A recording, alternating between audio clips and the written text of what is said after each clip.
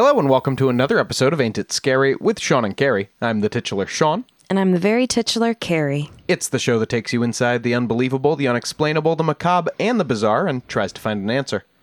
Hello, Caroline. Hi. Listener, hello to you as well. We're leaving behind the fun and games of the holiday season. Oh, so many fun and games stuck at home with COVID for a week. And we're moving right along to some darker subject matter this week. Real lives were lost, real families destroyed, or at least one family. Carrie, You have no idea what you're talking about. I'm inferring? Carrie, what are we talking about? Well, Sean, it's an unsolved disappearance. Of a person, group of people? A group of people. A family? Some. Okay, so would you say that a family was destroyed? Maybe. Okay, all right. So I was on the right track. Yes, this is a mass, I guess you could say, unsolved disappearance. And there's something about a lot of, any really unsolved disappearance cases. It just creeps me out to my core. Just the unexplained nature of them. Those weird little details that make no sense to literally anyone trying to figure them out. Are we going to talk about aliens and death cults? No, unfortunately, because that would be more fun. This one's pretty serious. There's and there's something about like the randomness of it all that just makes you kind of shiver a little bit. Okay, I'm excited. This week, I'm going to be taking you through the case of the Springfield 3, one of the weirdest disappearance cases I've ever looked into, and one with many of those odd aspects that stick in the brain long after you first learn of them. Do tell. I am salivating, and I'm sure the listener is as well. Ears salivating with my ears. Oh, you should probably get that checked out. Yeah. Oh, hold on. I have a handkerchief here for my ear drool. This case originates in Springfield, Missouri, a town in the Ozarks area, the Ozarks being the location of such movies and shows as Winter's Bone, True Detective, and Shocker, Ozark. Yep. Starring your friend Laura Linney. Right on the tin with that one. Oh, do I love Laura Linney. We know. Abigail Adams herself. As a note, along with episodes devoted to the case by the shows People Magazine Investigates and Disappeared, which I believe both of those are on ID Discovery, I will be using other info available online from the Charlie Project, the Springfield, Missouri webpage, the Streeter Family blog, which is run by family members of two of the victims, the destroyed family that you talked about, Sean, and some other sources. You can also look at a podcast called The Springfield 3, A Small Town Disappearance. It goes into like a mini-series amount of depth into the case, including interviews, which we're not doing here today. What we're doing here today is kind of providing an overview and the main points of the case, because I feel like it's not very well known. You clearly had no idea what it was. A family was destroyed, Carrie. Sean, the story begins with a classic rite of passage, high school graduation. What's that graduation song? As we go No. on, we remember. It's not Hail to the Chief, but it sounds like Hail to the Chief. Oh, you're talking about Pomp and Circumstance? Yes, there we go. So you kind of have that whole vibe throughout the beginning of this story.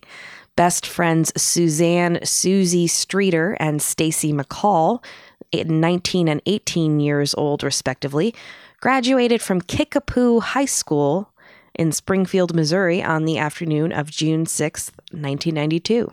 Is the Tenacious D song about them? It might be... Wait, what's the song? No, it's like he is in Kickapoo doing nothing, and then... Oh, well, Ronnie James Dio comes through the wall and turns him into a rock god. I can't speak to that, but I will say that Kickapoo High was also the alma mater of one Brad Pitt. And by the way, his name isn't Brad Pitt, it's William Pitt. Well, aren't you gonna cast Brad over Bill? Sure. I also found out today, Sean, and this is completely unrelated, Joe Rogan Yes. is cousins with Gerard Way from My Chemical Romance. News Radio's Joe Rogan? Well, one of them, yeah. Isn't that crazy? Yeah. That those are just people you can't ever imagine being related. Yeah, there's some of those out there. I can't think of any. Kirk and Michael Douglas. Well, okay. So back to I just had to share that because that really blew my mind. So we have Susie Streeter, Stacy McCall, seniors in high school. They've just graduated on June 6th, 1992. Susie and Stacy had met around second grade and had gone to school together most of their lives. They weren't always super close, but I think a lot of the nostalgia kind of pulled them back together at this point. Mm-hmm. You know, the end of high school kind of vibe. As we go on, that's the one for this. We remember. Stacy McCall was more of the stereotypical good girl, a good student who would model bridal gowns at the dress shop in town. Susie, meanwhile, was more artsy, into like the bad boy types, but she wasn't really known to cause trouble herself. It was kind of more who she associated with. She worked at the local movie theater, and she was known to be very friendly and very outgoing. The girls got their diplomas that day, and they were really excited for the future. Susie was planning to go to cosmetology school, and Stacy was going to be heading to college at Missouri State in the fall with the girls' mutual friend, Janelle Kirby. But first, it was time to party. Mm-hmm. That's all for after summer, baby. Sure. First, we have to do the plot of not Grease. Grease is the beginning of school. The plot of Dazed and Confused. Yeah.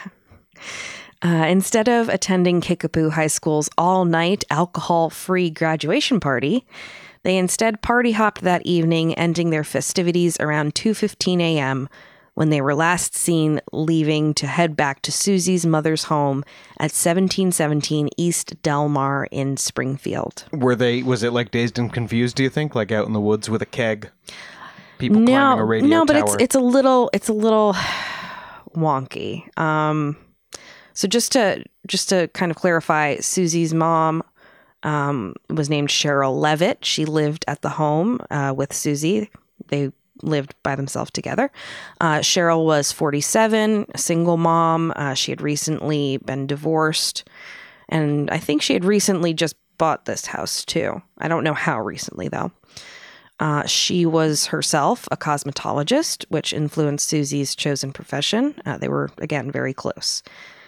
So Susie and Stacy, and there are a lot of S names in this, so I'm trying to...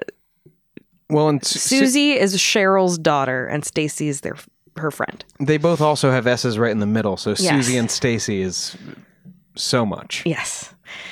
So Susie and Stacy, the teen girls, called it a night since they were heading to an amusement park named Whitewater the next day in nearby Branson, Missouri for a big friend meetup, and they were planning on getting up early for this. At some point in the night, they were also seen in the town of Battlefield. Battlefield? Yeah, well, I think there was an actual battlefield nearby from the Civil War. I would think, yeah. Which could come in later. Who knows? Originally, they were both going to stay the night at a hotel in Branson near Whitewater, but they decided to stay at another friend's home in Battlefield. Susie had called her mom again around 10:30 p.m. to let her know. So that was the last time that they talked. Mm-hmm. They decided to change plans again, and this is so stereotypical of like kind of freewheeling summer fun, like whatever. Hot girl summer. Hot girl summer. They decided to go to Susie's to sleep instead because Janelle's home, their mutual friend in Battlefield, was too crowded with family. Janelle's family from Kansas was all staying over for graduation, and there were no beds. So Janelle was the last person to see them before they left, sometime between 2 and 2:30 a.m. Unfortunately, the alleged timeline of the women's final known hours is kind of convoluted, as we just went through, because they were just party hopping all over the place. Right, and there was alcohol involved as well. Mm-hmm. Cheryl Levitt, this is Susie's mom, she was last heard from at about 11:15 p.m. when she phoned a friend, and she discussed a chest of drawers she was painting at the time in the house. So she mentioned she was doing a craft. It's not relevant, but you know. And this is the mom at the house that they are on their way to. Yes. Cheryl didn't give any indication that something was wrong or that she felt unsafe in any way during this call. It was normal. Stacy had told her mother, again, that she was staying at Janelle's that night, but it seems, again, Stacy didn't update her once they figured that they were going to go to the Streeter-Levitt home to crash. Susie and Stacy drove back to Susie's home in their separate cars, and that was the last time they were ever known to be seen. Were the cars found at the house? Yes. No one ever heard from Susie Streeter, Stacy McCall, or Susie's mother, Cheryl Levitt, ever again. Wow. So, right off the bat, first of all, we have this kind of mass disappearance, which in itself is weird. 3 people just vanishing? You usually hear of like a single person disappearing at once, or maybe multiple people disappeared over time, but they were found in the same place, like with the Ariel Castro kidnappings in Cleveland. But for 2 older teenage girls and one of their mothers to vanish all at once is, to say the least, very odd. Even if it was just the 2 girls, you could say, well, this could be a runaway situation. Who knows what they're off doing? Teenage girls, hot girl summer, right? Who knows what they're up to? But the mom being missing as well, something's immediately super wrong here. Yeah. According to some places I looked at, there weren't any other cases of 3 people disappearing from the same location at once in this way until this one. Wow. I mean, yeah, because if you think about like a kidnapping. Yeah, I mean, there are other things where I think there was, what was it, the Donner children or whatever, with that weird thing where their house was lit on fire and the kids kind of disappeared, and we'll go into that sometime. But yeah, sure. Maybe a mini, maybe a maxi episode. Yeah. It's weird that it's not like one family. It's weird. But that's not the last weirdness in this case. Well, it's also, if you were going to, like, a disappearance that's a kidnapping or a murder, if 3 people being kidnapped, how much manpower do you need? Do you need like 6 dudes? Is it a squad of assassins who are there to kidnap these people, if that's what happened? Yeah, and so that's why you don't see a lot of 3-person disappearances. Yeah, I'm going to go into the evidence or the kind of state of the scene, but it's really hard to figure out, and that's one of the weird things about it.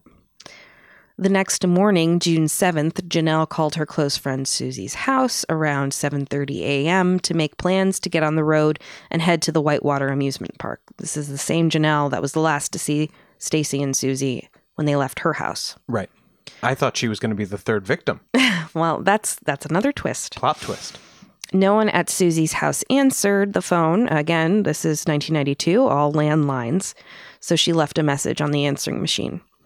She had been planning to go to the gathering at Whitewater with the 2 girls, so she kept on calling and waiting for them until about noon, when she was kind of becoming concerned, or at least was thinking, hey, did these bitches leave without me? Yeah.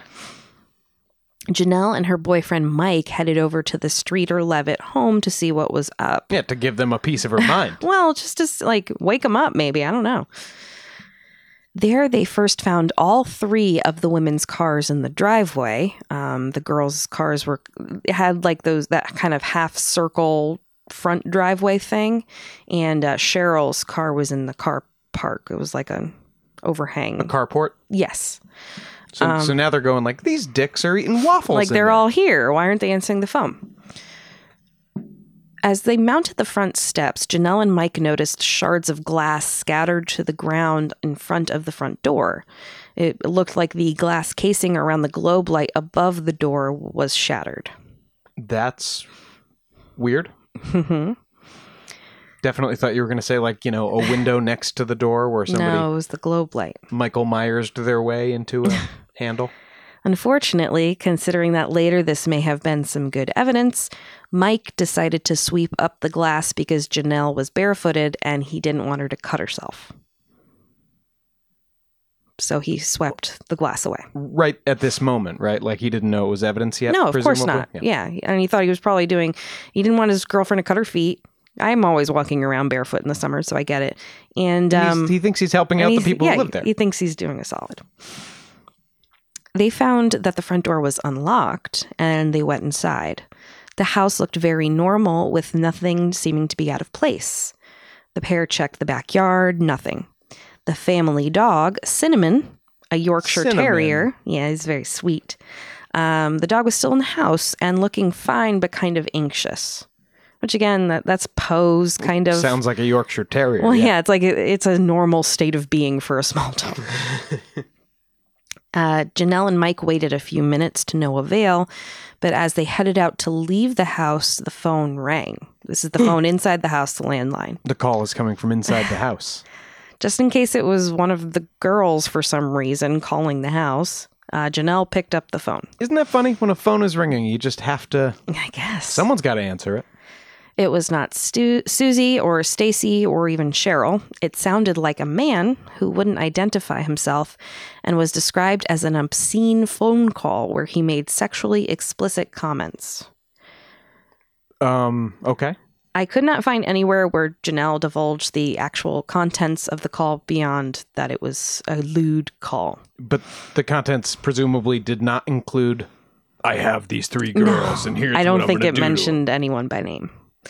Janelle hung up, remembering that Susie had mentioned she'd received prank phone calls before, and this was a common thing for people to do back in the day. There was no internet. We had to make our own fun. The phone rang again.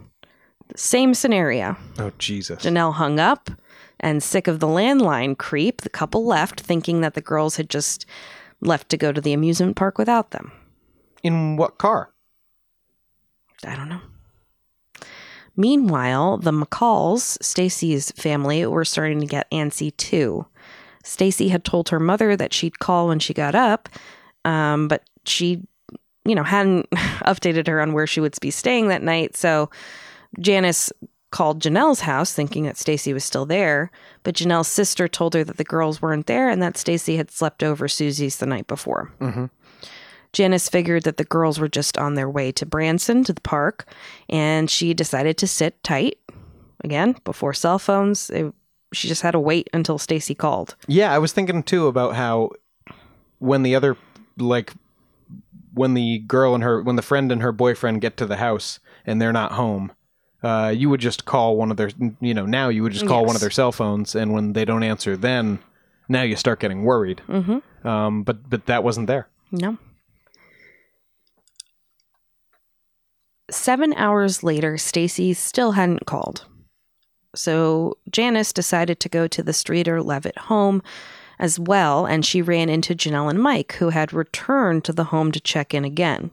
Apparently. Wait, so did they not go to the amusement park? I'm not sure, but this was in the evening, like 5 o'clock, at least.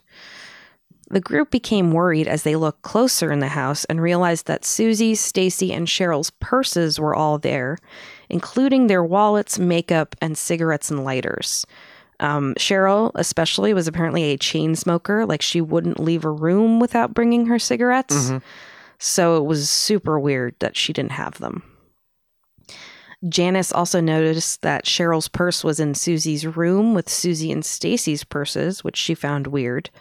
And she also saw her daughter's shorts and new bra folded neatly on top of her shoes. Those were the only clothes that Stacy had left the house with, including her shirt and underwear. So she must have had just like a shirt and underwear on to go to bed, and it's not really something you'd leave the house wearing. Maybe Stacy could have borrowed bottoms from Susie, if they were kind of the same size. It's something I've done, if she left on her own accord, but then why leave your bra? Well, she could have put on other clothes too, right? And just not picked up the ones from yesterday. Well, again, it would have had to be Susie's clothes. Oh, because it's not her. Yep. Yeah. It's not her house. And it's not her. I mean, it's not typically something you'd borrow from someone else, a bra. So it's weird that I think Stacy's mom had mentioned that it was new. So it's like, well, you got to wear your new bra, Like, why is it there? Why didn't they have any of their important possessions with them? Or at least one of the cars? Where were they? Yeah, certainly women wouldn't have left without their purses, and definitely not if they're all smokers. Yes. Janice noted that the TV was turned on, just playing static. She also checked the answering machine and heard her own messages play, because she had left a few, along with another weird message of a male voice saying strange things. That's another artifact of the past. We couldn't probably tune our TV to static if we wanted to, right? Probably not, no. They should put that on Netflix, just Snow that you can't get anymore. So there was another weird message of a guy saying strange things. Unfortunately, and you will be hearing me say unfortunately a lot during this case, Janice accidentally, I think, deleted the message. What? Mm-hmm. Janice! And couldn't recall later the exact content of it, which seems very strange to me. But Janice just seems worthless. Police later said they feel this message is unrelated to the earlier crank calls that Janelle heard and is more related to the investigation, possibly including a clue. But I'm not sure of what reasoning they have for this. I've heard some theorize that Janice does remember more about the message, but police have requested she keep it private so they can later validate evidence. I see. So she might just be playing dumb. Is this still under investigation? I guess we can talk about it later. Kind of. Janice then called her husband, Stacy's father, Stu, to tell him that she couldn't find the girls and still hadn't heard from Stacy. Stu headed over to the house saying he felt like he had a gut feeling that something might be wrong, and while she waited, Janice phoned the police. Police officer Rick Bookout arrived on the scene soon after, and it's evening by this time. He found several people throughout the house and in the backyard, including Janice McCall, who informed him of the situation and that all of Stacy and Susie's friends that she'd contacted had also not seen the girls, and they were all concerned about their whereabouts. I wonder if his first thought was, why wasn't I called earlier? Like, shouldn't the cop be like the third person on this scene? Well, there's nothing that looks suspicious, really. Like, you call the police and you say, my friend's not here? I mean, there's no signs of a struggle. There's broken glass. All their purses are still here. Well, the broken glass is from, like, a lamp, though, outside. That might not be anything. Yeah, all right. If you're not. Well, what did this guy say? Did he say give it 48 hours? Well, he did a walkthrough of the house, and he noted that nothing really seemed amiss. It didn't look like it was ransacked or that anything had been robbed. Cheryl's bed appeared to have been slept in the previous night, and her eyeglasses were beside her bed with a book kind of turned over, like she was marking her page, or maybe interrupted while reading. There was nothing that looked like a struggle. Susie's bedroom had been slept in, and hers and Stacy's clothes that they'd been wearing the night before were folded, as we mentioned, and there were makeup towelettes in the garbage indicating they'd removed their makeup before bed, which is what you're supposed to do, unlike me, who just falls asleep. Wake up with raccoon eyes. Yes. Their jewelry had also been taken off and was still on the table, so that hadn't been taken either. Okay. So they went to bed, and then at some point between bedtime, obviously, and when their friends came over.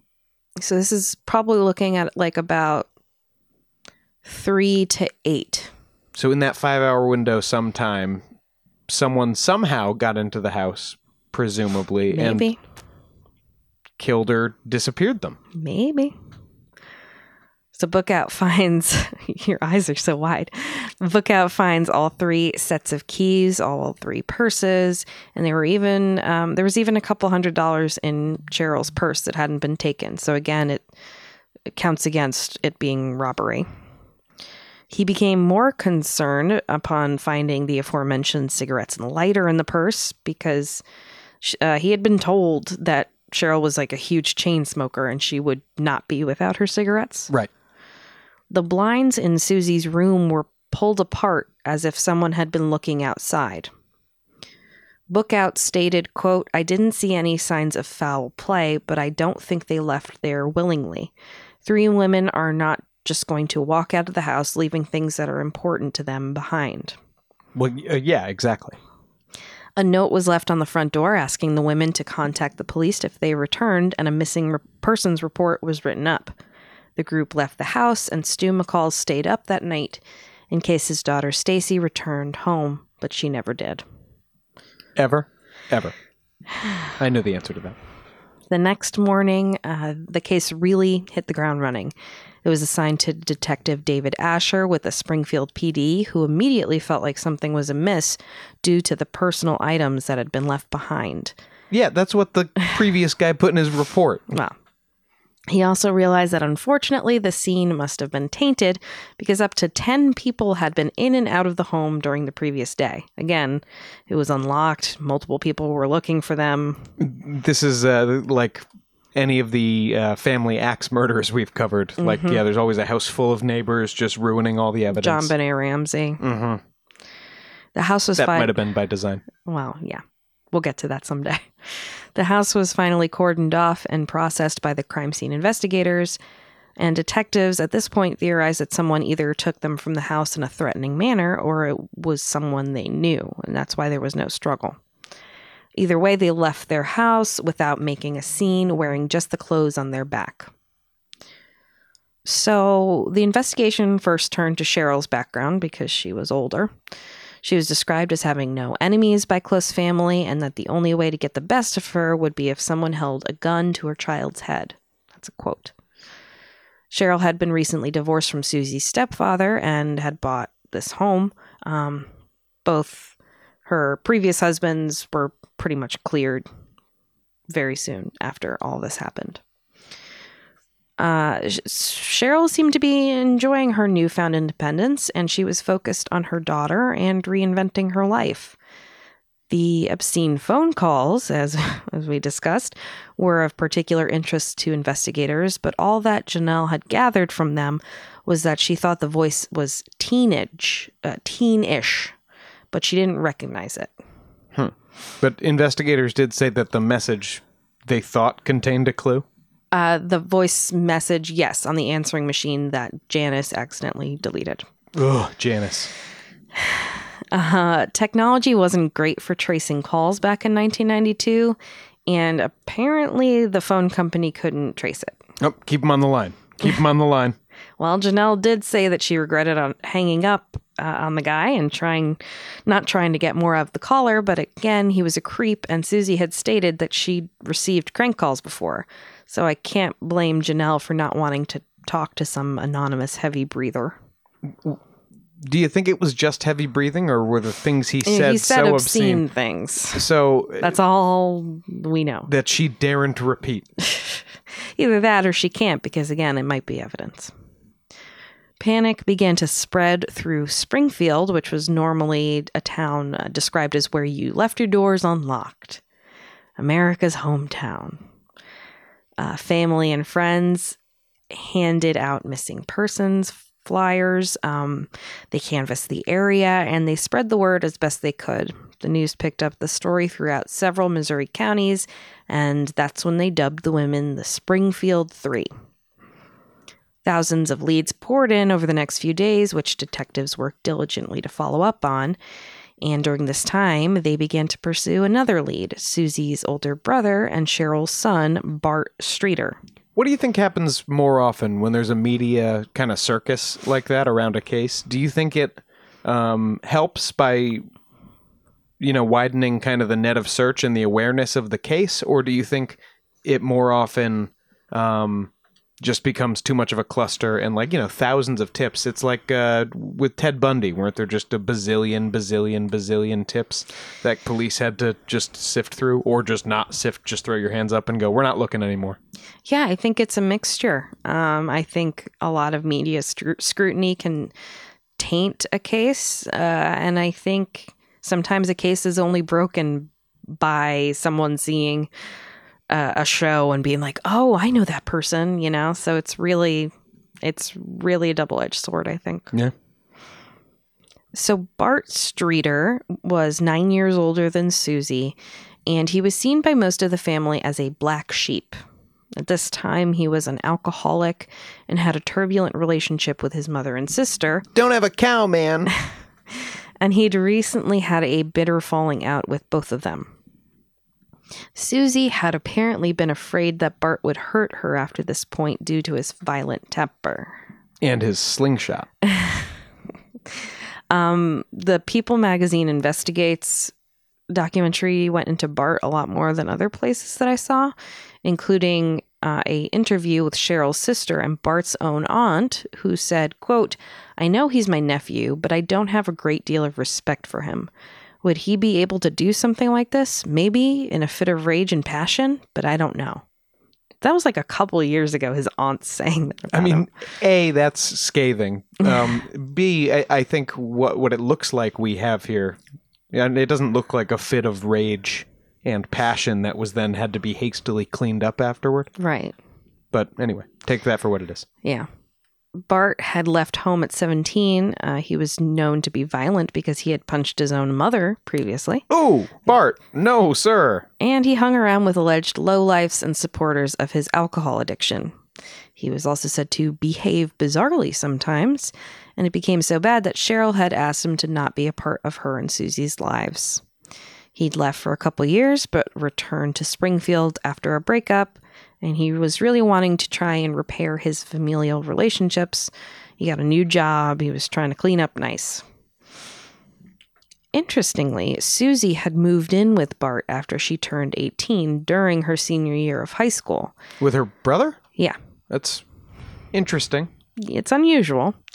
While Cheryl didn't approve of this, she felt that maybe it would either help Susie see who her brother really was, or ideally he would step up to the plate and look after her, and maybe they'd become closer. Do you have any sense? I mean, you said he was trying to step up to the plate. Do you get any sense that that's actually true, or was he just like saying he was? I think he probably had good intentions, but he was still an alcoholic. So at one point after Susie moved in, Bart had been getting drunk and blasting music, and Susie asked him to turn down the stereo, and he refused. So she leaned past him to turn the music down, and Bart grabbed her, becoming violently angry in his drunken stupor, and eventually hit her hard enough to bruise her face. Oh, Bart, no. Yeah. So he's like a serial puncher. Not great. She didn't speak to him after that, and she returned to living with Cheryl. Yeah, that tracks. Bart said that he was at a neighbor's getting drunk the night of the disappearance. The neighbor verified this and said Bart got sloshed and left a bit after 11. Well, hold on. That doesn't absolve I'm aware. him at all. I'm aware. Bart said that at this point he returned home and slept it off that night. I'm a little unclear on corroboration that he was able to get for this alibi of being at home. I'm a little unclear just how it's an alibi. Well, the People magazine Investigates documentary said that there was no corroboration, but the Disappeared documentary said that a girlfriend verified it. So I don't know what's right. A girlfriend verified that he was home. Maybe she was there. Oh, that's all I heard. Well, that would make sense, sure. Though either way, police were concerned. A polygraph showed that Bart was being truthful. Take that however you will. Not admissible in court. Barely real science. Go ahead.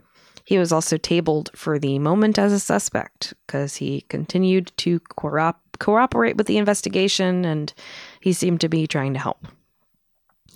So police widened their net, looking at not only other suspects, but hoping to find more evidence. They dragged Lake Springfield, not like a reading is fundamental dragging.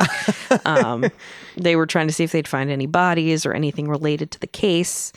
They used helicopters to scan the area. They utilized police and cadaver dogs. They found nothing. Unfortunately, her brother Bart wasn't the only negative male presence in Susie Streeter's life. Her ex-boyfriend, Dustin Rekla, also emerged as a person of interest as the police continued their investigation. Remember how I said that Susie liked the bad boy types? I do. I, for some reason, didn't see that as a planted seed at the time. Well, that was Dustin. Susie's friend Nigel described their relationship as, quote, "They had a good relationship. They got along really well until they didn't. So, I mean, a relationship, but... Yeah. Nigel also said that Dustin was basically a good guy, but in with the wrong crowd. In February 1992, Dustin and his friend Michael Clay took Susie's car to the site of a mausoleum where they broke in and literally stole human remains out of the mausoleum to take their teeth. Kids being kids. They left the skulls in a tree in a nearby park, and Dustin sold 26 grams of gold fillings from the skulls at a local pawn shop, which called the cops. That is a lot of effort. It like, you forget the desecration of the corpses. It just seems like how you couldn't possibly get enough gold to be worth the effort of pulling all those dead teeth grams. out of those skulls. I really have no sense of like measurement or anything, so I don't know. Susie was brought in for questioning because, again, it was her car, and she cooperated. She was scheduled to testify against Dustin and Michael in court sometime after her disappearance, and it was clear that she and Dustin had broken up after this point. So, much like a mob hit, did Dustin and Michael enact revenge on Susie to prevent her from testifying in their trial. Right now, by the way, a gram of gold is $58. Okay, so it's not bad. No, it's probably pretty good money, actually. So we'll investigate this theory and more after the break.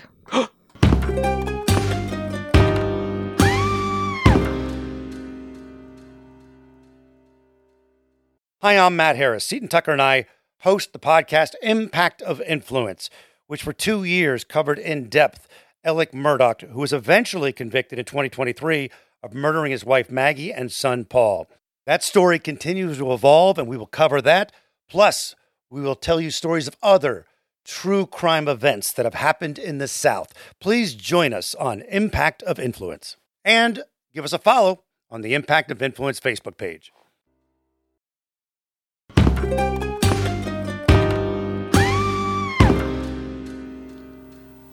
Welcome back. When last we left you, we were just going to get into the investigation that followed the disappearance of the Springfield Three.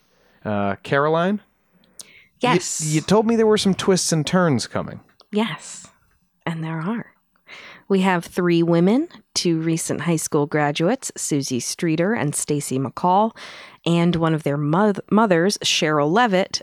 They have all vanished from the mother's home without a trace, without any sign of where they went, who they might be with, and without taking any of their possessions with them or leaving any signs of a struggle or theft. And seemingly with the clothes on their back? Yes.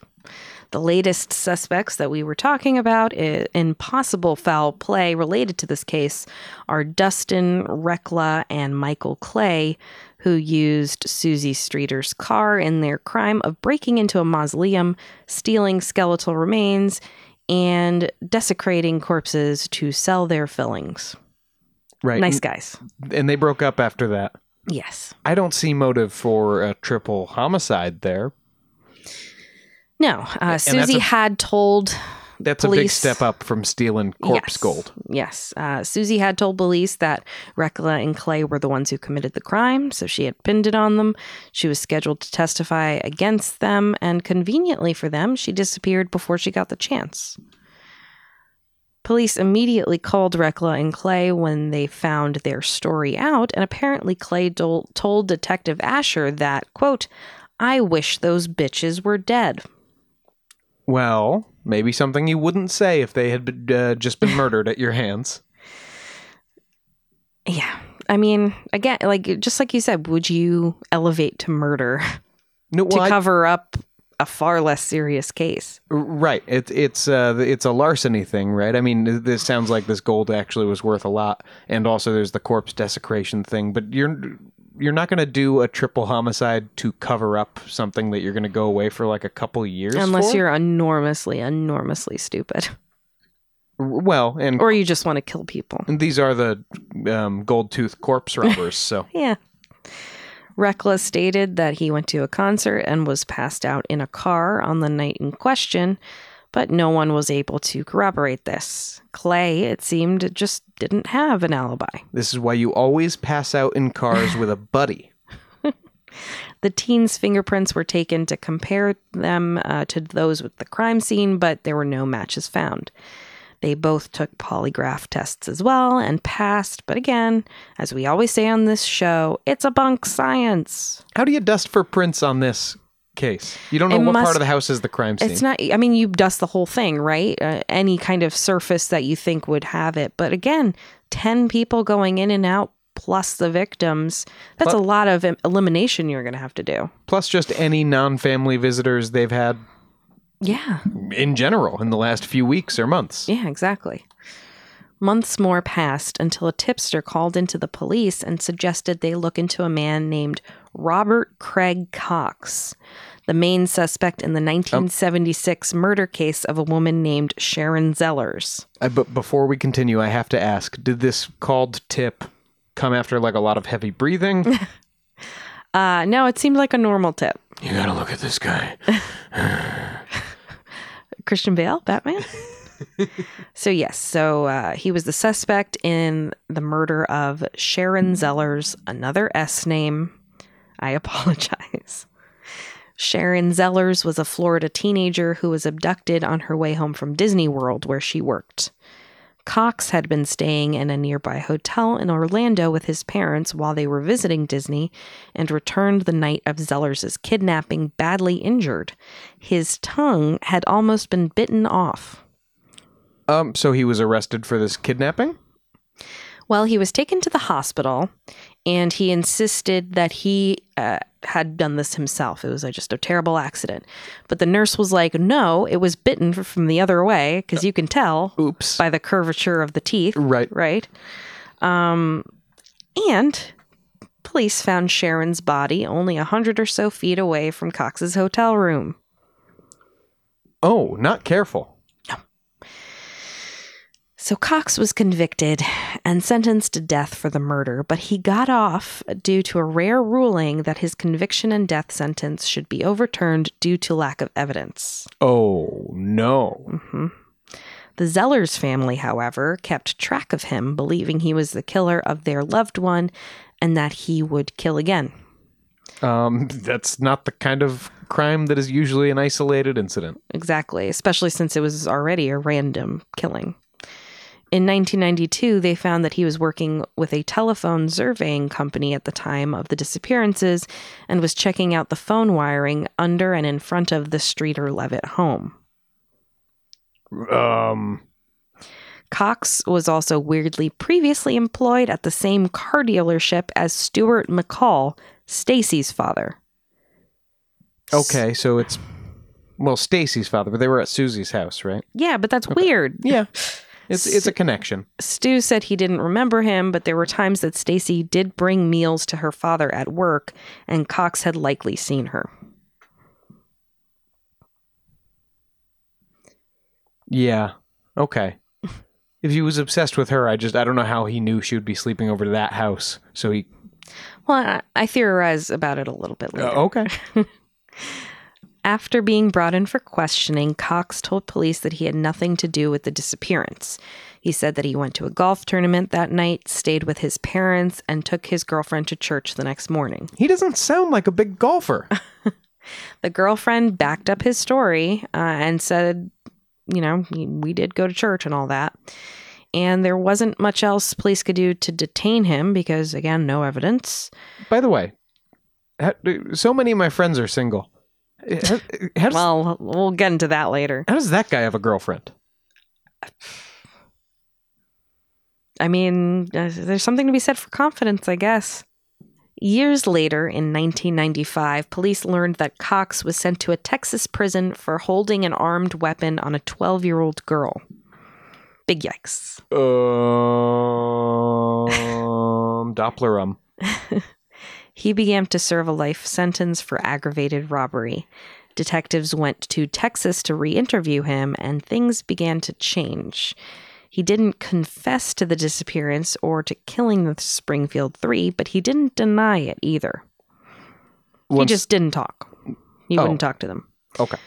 Police re-interviewed his girlfriend from the time of the disappearance, who had provided his alibi, and she had drastically changed her story. Uh-oh. She told police she had no idea where Cox was the night of the disappearance, and they hadn't actually gone to church the next day. So she was just covering for him. Right. I think she thought that he was doing other crimes at the time. I thought he was doing non-murder crimes. A local TV reporter interviewed Cox in prison in 1996, and Cox broke his silence about the crime, stating that, quote, "I know that they're dead. I'll say that. I know that. That's not my theory. I just know that. There's no doubt about that." Well, I know that too. Or it's incriminating, you know? Not for me. I didn't do this, just to be clear. After this, law enforcement returned to Texas to re-interview Cox once again, and though he wouldn't admit he was responsible, he kept repeating that he just knew that they were dead, and that he would tell them the truth when his mother died, but not before then, as he didn't want to embarrass her. And as far as about 3 years ago, she's still kicking, so... Oh my God. Well, so that sounds more like this guy is saying I did it, but I'm not saying I did it. Maybe. Police were unsure whether Cox was really serious or trying to just get some attention, attaching himself to a crime for notoriety, which is kind of a common criminal tactic, like confessing to a crime you didn't commit. Right. Well, why not confess to it, though? Because it's mysterious. It keeps them coming back, baby. And he has not spoken about the case since. And again, as far as I know, his mom has not kicked the bucket. So maybe when she does, there'll be something new coming, but that's it. False confessions are definitely a thing. We'll have to cover Henry Lee Lucas, the world's biggest fan of Burger King, at some point on this podcast. But people, confess to things they didn't do all the time. Mm-hmm. I wonder if you would dangle a false confession this way. But there was that... he's got life in prison. He's only got time. Keep him coming back for more. And we had at least one D.B. Cooper guy who was like, maybe I am D.B. Cooper. We'll never know. Saucy little minx. In 1997, after 5 years of the investigation, police were forced to close the case due to a lack of emerging evidence and leads. Cheryl Levitt and Susie Streeter were legally declared dead by their family, but the McCalls refused to do so in Stacy's case. And the case has remained cold ever since. But Sean, that's not the end of the weirdness or the strange little details, not by a long shot. Oh, thank God. So I'll go through some of these chronologically and chart a bit of a timeline, and then we'll go into theories at the very end, and we can see what we both think. Okay. So first, a friend who also arrived at the Streeter-Levitt home on the morning of June 7th noted that Susie was parked in an area she wasn't usually in, within the circle driveway. The friend noted that it looked as though either Cheryl wasn't home and she had maybe parked back a little bit to let her in and out of the carport. I see. Or that someone else had been parked there. Not sure how this fits in, but I wanted to note it. So a little gap between Cheryl's car and hers, probably. Well, Cheryl's car was in the carport, but there was a gap behind it, I guess. And you would think that you would pull all the way up behind the car. Yes. As far as I could tell. On June 14th, about a week after the women first went missing, authorities searched an apartment building after a letter containing a rough drawing of an apartment complex and the phrase, "use ruse of gas man checking for leak," was found in a newsletter rack at a grocery store nearby. What? Say all of that again? It's very weird. Okay. It's a week after the women go missing. Authorities searched an apartment building after finding a letter containing a drawing of that same building and the phrase written, "use ruse of gas man checking for a leak." And they found this letter in a newspaper rack at the grocery store. What does this have to do with the case? They're trying to do anything that they can. But I'm gonna go into it when we do theories. It could play in. Okay, but from the information I have, am I missing something, or does it appear to have nothing to do with the Springfield? Yeah, it could have nothing to do with them. but they were literally grasping at straws. This is like And this is a week later, so that's not great for the investigation if they're already grasping at straws. This is one of the red herrings they'll throw you in, like Sherlock Holmes consulting detective. Yeah, but it's also like, at least they are being diligent and they're literally looking at everything. The next day, they started working on a tip about a transient who neighbors had seen near the home days before the disappearance and produced a police sketch of a man with long hair and a full beard. Okay. Nothing came of it, but, A couple weeks after the disappearance, a witness told police that she spotted a woman matching Susie's description driving an early model Dodge van this is like a panel van, about 2 miles away from the Streeter Levitt home. The van was celery green, and it's also alternately called avocado green or moss green, but celery green is what they usually go with. And the back windows were painted over. And she said that she saw this person matching Susie's description early the morning of the disappearance, driving this van. The witness said that Susie looked like she was crying heavily as she turned the van around in the witness's driveway.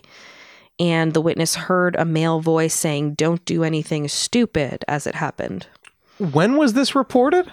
This was reported a couple weeks after the disappearance because the witness hadn't come forward earlier because she hadn't seen the missing persons poster at that time. But when she did see it, she saw Susie's picture and she recognized Streeter as the driver of the van. Do you think it's possible that she remembered back into that, edited into that memory, "Don't do anything stupid"? I mean, I don't know about that, but she could have seen another blonde girl, Yeah, but the woman crying and hearing a man's voice say, "Don't do anything stupid," I'm calling the police whether I recognize that person or not. Yeah, I mean, I would too. So there's something weird. Yeah, right? I would say someone just turned around in my driveway. I would probably make note of the license plate, but I'm not sure if there was a license plate on the front. But they turned around. Van. Yeah, I guess. But if you're I know if you're facing the driveway, it might be all on the side. A van was painted to match the description and used as an example for the public, kind of like parked in front of the police. Okay. This seems more like a gimmick than an investigative tactic. But they were trying everything. And you'll see a lot about the celery-colored van whenever you look into this case. This is like that JonBenet Ramsey doc on CBS or whatever, where they built the whole house. So we can walk through the crime scene as it was. But it was kind of cool. Later that month, a tip came in. Oh, by the way, I think part of the reason they did that is because they had to do the reenactments anyway. So you might as well. That's a good two point. birds, one stone. And you're CBS. You've got a props department. Yes. Anyway, unrelated. Later that month, so this is June 1992, a tip came in from a server at Cheryl's favorite restaurant, George's Steakhouse. They told police that the three women came into the restaurant sometime between 1 and 3 a.m. on the night in question, both arriving and leaving together. During the visit, the waitress said that Susie appeared to be drunk and maybe upset about something, and that Cheryl was trying to calm her down the whole time. This is very interesting. And this stuff, unlike maybe a couple of the other things we've heard, this all tracks with the rest of it, right? We know they were off getting drunk.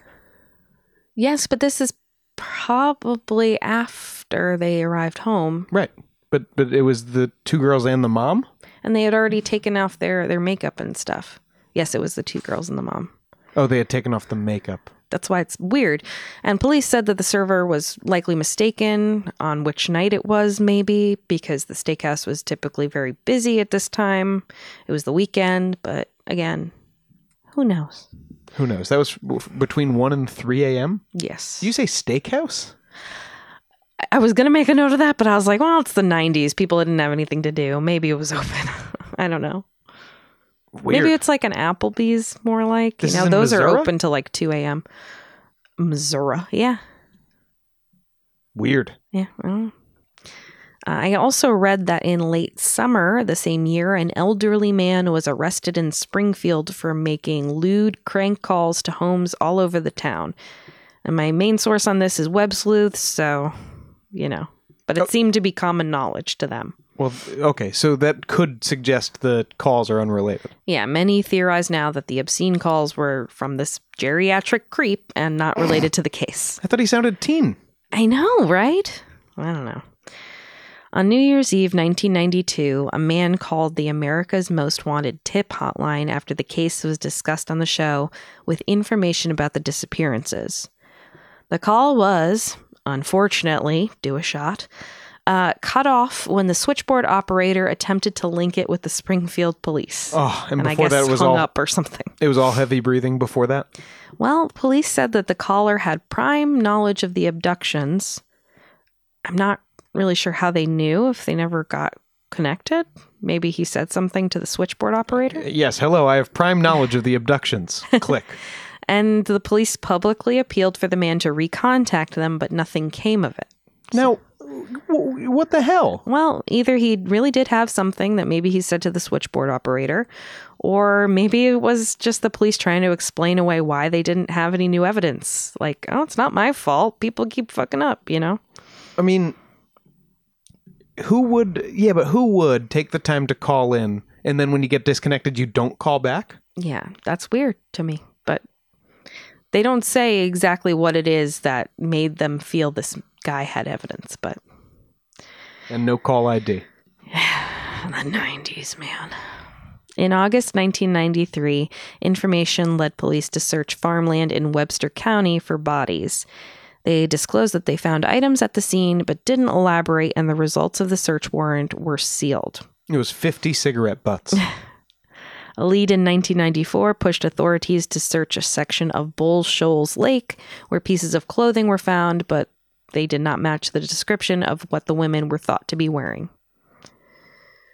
Most interestingly, in 2006, a group of amateur detectives went to Springfield Police and Greene County Prosecutor Daryl Moore with their theory that the three women are buried under a parking garage near Cox South Hospital, which was built a year after the disappearance. Cox? Yeah, Cox Hospital. Didn't we have a suspect with that name? We sure did, yeah. They're not connected. It's not like his family's hospital or whatever. I thought like his family was really rich. But isn't that weird? I thought his family was really rich and like the foundations were poured right after the... Well, I've read that this could be... They thought that this could be a burial site due to a tip from a psychic, and I keep... Oh, Jesus. I kept seeing the thing about the psychic repeated, but I don't know where that comes from.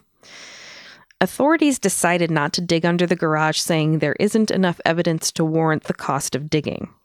So one of the sleuths hired mechanical engineer Rick Norland to come to the hospital and investigate the disappearance of some women. He was not told specifics, how many, whatever.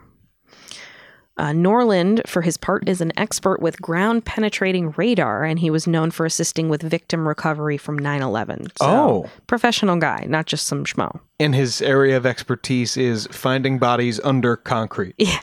Yes.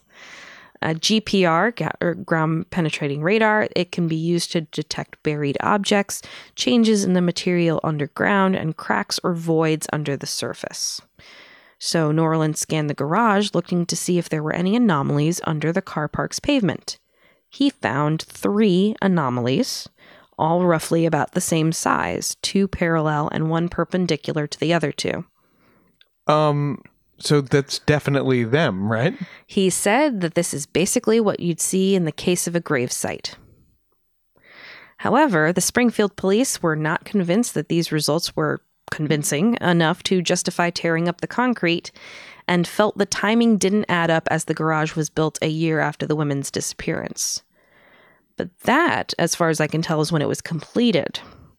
Oh, no. According to the disappeared episode, and this case is so far back now that there's a lot of conflicting stuff, but according to this disappeared episode, it was under construction during the disappearance. No! Kind of convenient, like Jimmy Hoffa being buried under, what is it, Giants Stadium? Yeah, well, if that's true, it might be Shea Stadium. If that's true, Giants makes more sense. I think it's a football stadium, so I didn't know if it was Jets or Giants. It's the same stadium. Oh. If that's true, that is some fuck bad police work, Carrie. That is a bad excuse from the police. Yeah, I mean, it's a freaking parking lot. A small area of it. just dig it up. Why not? They seem to be reconsidering digging it up again in 2010, but since then, as far as I can tell, not a mucho. And that was 12 years ago. Mm-hmm. Some people say that it would have caved in by now, that amount of like a hole underneath concrete being driven over and stuff, but I don't know. It's a small area of the parking lot. And it's just three anomalies. 3 little bodies. 3 body-sized anomalies. Just in the concrete, presumably. In a shallow crevice under the concrete. Just dig it up. Just dig it up. Just dig it up. I wonder if you would have to destroy the whole parking garage, though? No. No. I'm getting so mad right now. If it's just a hole in the floor, if it's just a hole in the floor that you could repave, then it's enraging that they won't just dig up these bodies. It seems insane to me. So here's my question. Do those cyber sleuths, do we know who their suspect is? Because presumably if they knew the burial site, they have to have an idea of who did it. That I'm not sure. What? I didn't go to like the original Web Sleuths posts about this, so I apologize. I was kind of looking at the discussion of the actual investigation into it and Rick Norland looking into it. I don't know, because there are a lot of theories, and let's go into some of them. Okay. So first, we have Bart Streeter, Susie's older brother, Cheryl's ne'er-do-well son. Yep, boozer. I don't think this is it. He may have been a shithead with a temper, but killing them? I don't know. And Stacy, someone he may not even have known. Here's the thing. He has, in a drunken rage, punched 2 of the 3 women in the house. And that's not great. It's very, very not great. But, no, of course. That goes without saying. But what that says to me is the only way it fits with him killing his mom and sister is he kills them in a violent, drunken rage. That part I see. And then the house is immaculately clean afterward, and he disposes of these bodies, no problem. And it seems like something that sloppy? would be sloppy or passionate or whatever. So I don't buy it. Not sneaky and calculating. This was like the Deadly Viper assassination squad. I mean, and he would have to kill Stacy, and why would he even think like if he went to kill both of them, why would he think Susie would be home? It was graduation night. Well, no, I everything you've told me makes me think that if it was him, it would be like an accidental. Yes. He hits his sister with an iron and or she something. Falls on she something falls and her neck breaks, and then he goes, "Oh shit!" And the mom goes, "You killed her!" And then he strangles the mom. But again, there would be evidence. Yeah. Yeah, there'd be evidence. Bart was also interviewed on the Disappeared episode and was the creator of the Streeter family blog that kind of put together a lot of the crime facts and tips. So I know killers are stupid enough to insert themselves in media all the time like this, but taking a risk like that is big, and it just, like you said, it doesn't add up for me. It seems like something that would be done out of passion or anger, and there would be evidence. And in the Disappeared episode, for his part, he sounded regretful of his actions, and he took full ownership of his alcoholism and abusive behavior. So now we have Dustin Rekla and or Michael Clay, the grave robbers. Yeah. These 2 doofuses. It would be robbery. Yeah. I mean, also, it just seems like a big jump for me to commit triple murder to prevent one witness talking at your grave robbery trial. Well, yeah, and it's not like a kidnapping for ransom. There was nothing taken from the house that was valuable. So it would be like a psychosexual, like serial killer kind of a murder? Just like a mob type of hit. Like, you can't witness against me, but then you kill 2 people you don't have to. I forgot about the witness angle, but you make Cheryl and Stacy collateral damage. Like, if they really wanted to do something to Susie, they could have gotten her alone somehow to do the deed, right? Why involve 2 other people in the crime? It's not even like she's a linchpin witness. The pawn shop guy is probably your star witness there because they sold him Yes. a bunch of teeth. When police first went to investigate the pair, they arrived at Clay's home when he wasn't home. However, they caught sight of some kind of altar, including a pentagram poster, candles, and an animal skull, leading to thoughts of some sort of satanic ritual. Oh, so we are going to talk about Ding, cults. ding. Well, Sean, as we both know, these are probably just the decor accents of a gothy kid. In 1992? Yeah. Yeah. When the police returned the next day to question Clay, all of the paraphernalia had been removed. Well, he knew the police were coming back and he wanted to look like a nice little boy. Exactly. Ronald Craig Cox. Now, this guy gets to me. He's clearly a terrible person, a violent criminal, even if he didn't commit that first murder, which I think he did. It sounds a lot like he committed that first murder. The fact that he worked with Stacy's father and had likely run into her and was working at the Streeter Levitt home near the time of the disappearance is a lot of coincidence at once. Yeah, how close to the disappearance was he working on the phones? This was something I only really saw in the People Magazine Investigates documentary, but it seemed like around that time. That's pretty suspicious. Again, the car dealership thing, whatever. Was Cox lurking around the home, spotted Stacy arriving there late that night, recognized her, and decided to do something to the women? Maybe he had even knocked on the door wearing his uniform, informed Cheryl that the house had some sort of problem, and he was let in for some emergency maintenance. It could explain the lack of a struggle. And there's also that use ruse of Gasman checking for leak note, which could fit in weirdly. Oh, no. That still has no... But it weirdly could fit in. Why did he put it in a magazine rack? I don't know. Maybe he's like the uncle in It's a Wonderful Life and it's just very, Or very maybe, forgetful. And maybe this is like a hit, and that was the dead drop for his instructions was the magazine rack, and he forgot to take the message away. that's just a little bit of spice on there. But I mean, if he was a creep, he knew these two women lived at that house alone, or maybe just knew Cheryl was there. And then these two girls arrive late at night, and one of them, he's like, "Oh, I've seen her before."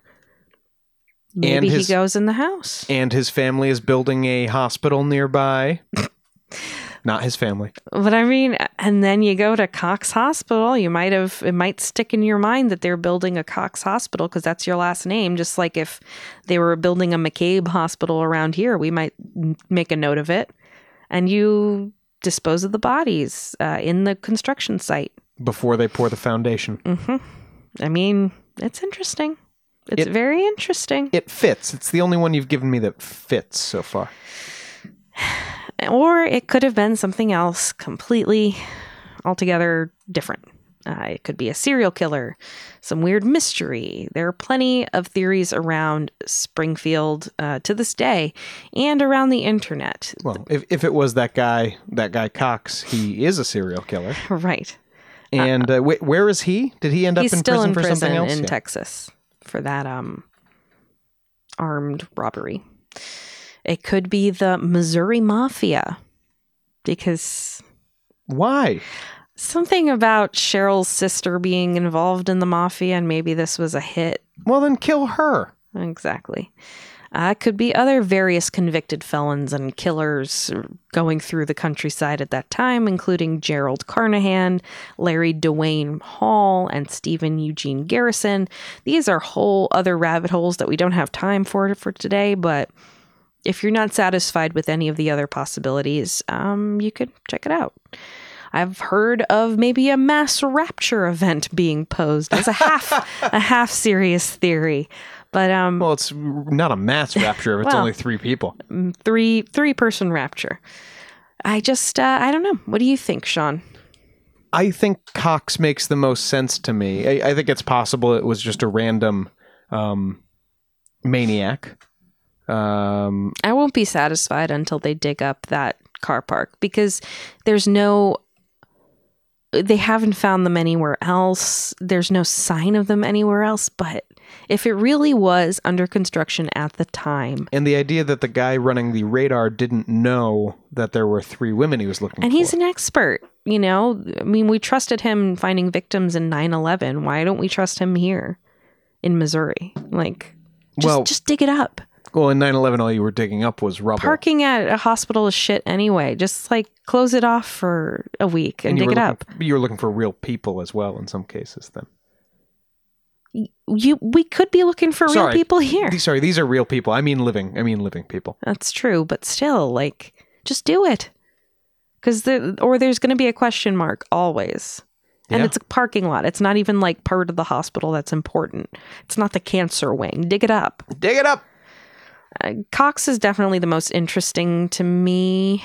I don't like when criminals are very coy about things because usually that means that they're just being coy and they're not involved. But some of these other things about him working around the house and him having seen Stacy McCall before, probably, like, it's very intriguing. Just having been convicted of that first murder on those circumstances.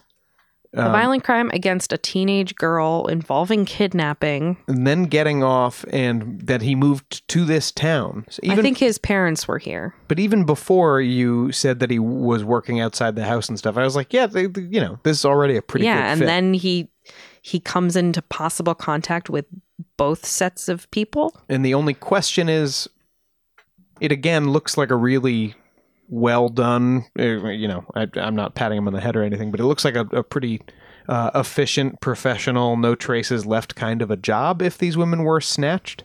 And is he, I don't know, based on his first murder, it doesn't seem like he maybe is equipped for really, really tidy. But maybe he learned lessons. Maybe he drove them somewhere, or maybe Susie was driving that day and they ended up somewhere else and he killed them. And this tip only came in later. He might have had time to clean up after that. If it wasn't in the house, where else were the police going to check? The question would be whether he committed any more murders after this, because he committed, these people don't seem to stop. Violent offenses, which is why he was in, and then he ended up in prison. Yeah. So I don't know. I think that's the most intriguing one so far, but I'll let y'all know if we hear anything, if Cox's mom dies, or if they finally dig up that parking lot, which I still don't believe they have. Maybe we will get answers someday. Find what you can on that lady's health. It might be our best bet. I'll do my best. Dig it up. Dig her up.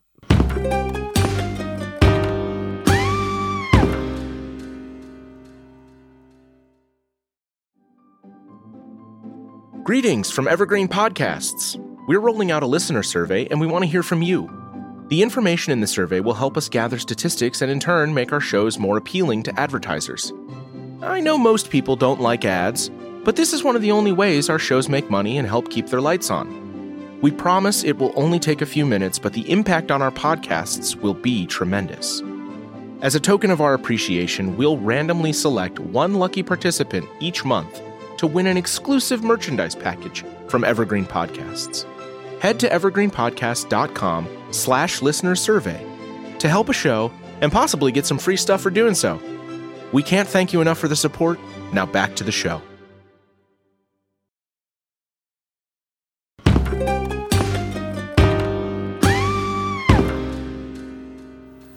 On a lighter note, it's our Weirdo of the Week.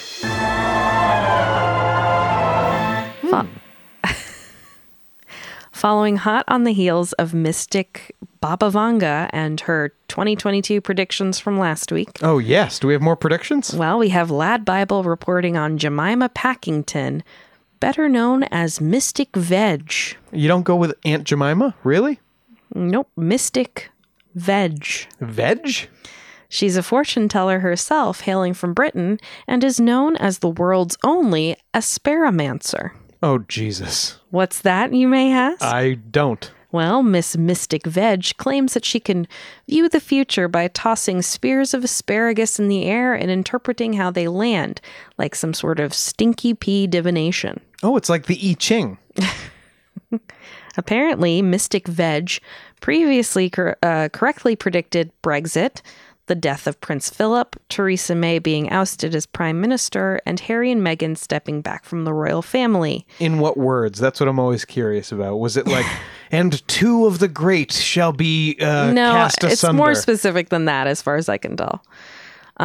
Due to her being British, a lot of her predictions are very British. So more crumpets. Well, for her part, Veg says, quote, I am usually about 75 to 90% accurate with my predictions. I go through my predictions each year and think, yep, that's happened. Yep, that's happened. Occasionally I get one slightly off where I haven't quite read it correctly, but I am never far off. I predicted Boris Johnson would become Prime Minister about 4 years before he did, and everyone laughed their socks off. Are you right 75% of the time, or are you always right and sometimes it's off a little? For her divination, she requires fresh Worcestershire asparagus grown in the Vale of Evesham. Wow. So that's the good stuff. Yeah, sure. You need a connection to that fairyland. Among her predictions for 2022 are Boris Johnson will continue as Prime Minister. Okay. The royal family will endure more sadness, including scandals and worse. Well, the Queen's going to die this year, probably. COVID and all its variants will be with us forever, but everyone will learn to adapt and not let it get the better of us. That's not a prediction. She predicts it, Sean. A brand new way of living will become the norm, working from home and such, but people will no longer accept shoddy services hiding behind the guise of the pandemic. She's describing what's happening right this second. Wow, she's very good, Sean. Climate change will continue and fewer countries will be active in its reversal. We will be shocked at the news of the unexpected demise of showbiz legends. What? Tense times will continue on the international front, but conflicts will be avoided. The Oscar for Best Picture will go to The Power of the Dog, and Benedict Cumberbatch will be nominated for Best Actor. Oh, so she also gets into film criticism? The West Indies will be the surprise winners of the Cricket World Cup in Australia. Oh my God, we have to keep track of that. And agriculture will progress well, and the Vale of Evesham asparagus will continue to be recognized as the world's best. Is that one she sticks in every year, like a Groundhog Day kind of? Maybe. So there it is, Sean. We've got peace, love, and asparagus. I love it. From the Asparamancer. Oh, Mystic Veg. I can't wait to build an Asparamancer in D&D now.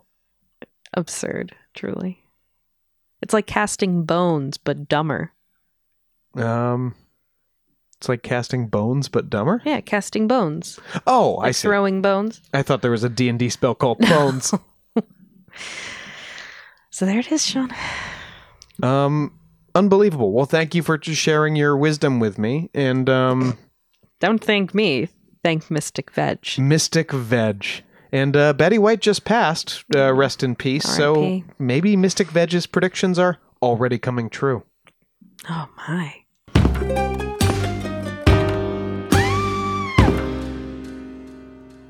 That's it for this episode of Ain't It Scary with Sean and Carrie. Like us on Facebook and follow us on Twitter and Instagram at Ain't It Scary, and check out our website at ain'titscary.com. You can support the show by supporting our sponsors and becoming a patron at www.patreon.com/ain'titscary. And please subscribe to the show and throw us a 5-star review on Apple Podcasts. We'll be forever grateful. Don't forget to screenshot your 5-star reviews and share with us on social media for your chance to win a gift straight from us. And we'd love to have you over on Patreon. We had a send-up of Christmas novelty tunes this past week to cap off the holiday season. Next week, I'm going to read Carrie some H.P. Lovecraft, so you can listen in on that if you're interested. Special thanks to those of you already in our top patron tiers: Nate Curtis, Sean O'Donnell, Jared Chamberlain, Maria Ferrante, Robin McCabe, Comfy Mike, Alex Nakutis, Ryan Regan, and Christy Atchison. Thanks, guys. We love you. See you next Thursday. Show created by Sean and Carrie McCabe, music by Kyle Ryan, and you can find Kyle at his YouTube channel, Music is a Verb. This has been a production of Long Boy Media. 24 hours ago, I found out the person that I'd been dating and seeing for the last 6 months is a con man. That is my sister Emma. Andrew Tonks's lies had been so convincing, she'd invested $300,000 with him. However, the tables were about to turn on Andrew. What he didn't know was that Emma had discovered his real identity. But to get any chance of justice, Emma had to act like it was business as usual. Coming up in this series, And that's when murder, all this stuff goes through my mind. I'm really, really scared. I'm assuming Sarah has watched too much Netflix and figures I've been defrauding you. Couldn't be further from the truth. That's what this was, a real-life story that seems so unbelievable, but it was actually true. a true story that all starts with one simple swipe to the right. I'm Sarah Ferris. And I'm Emma Ferris, and this is my story, Conning the Con.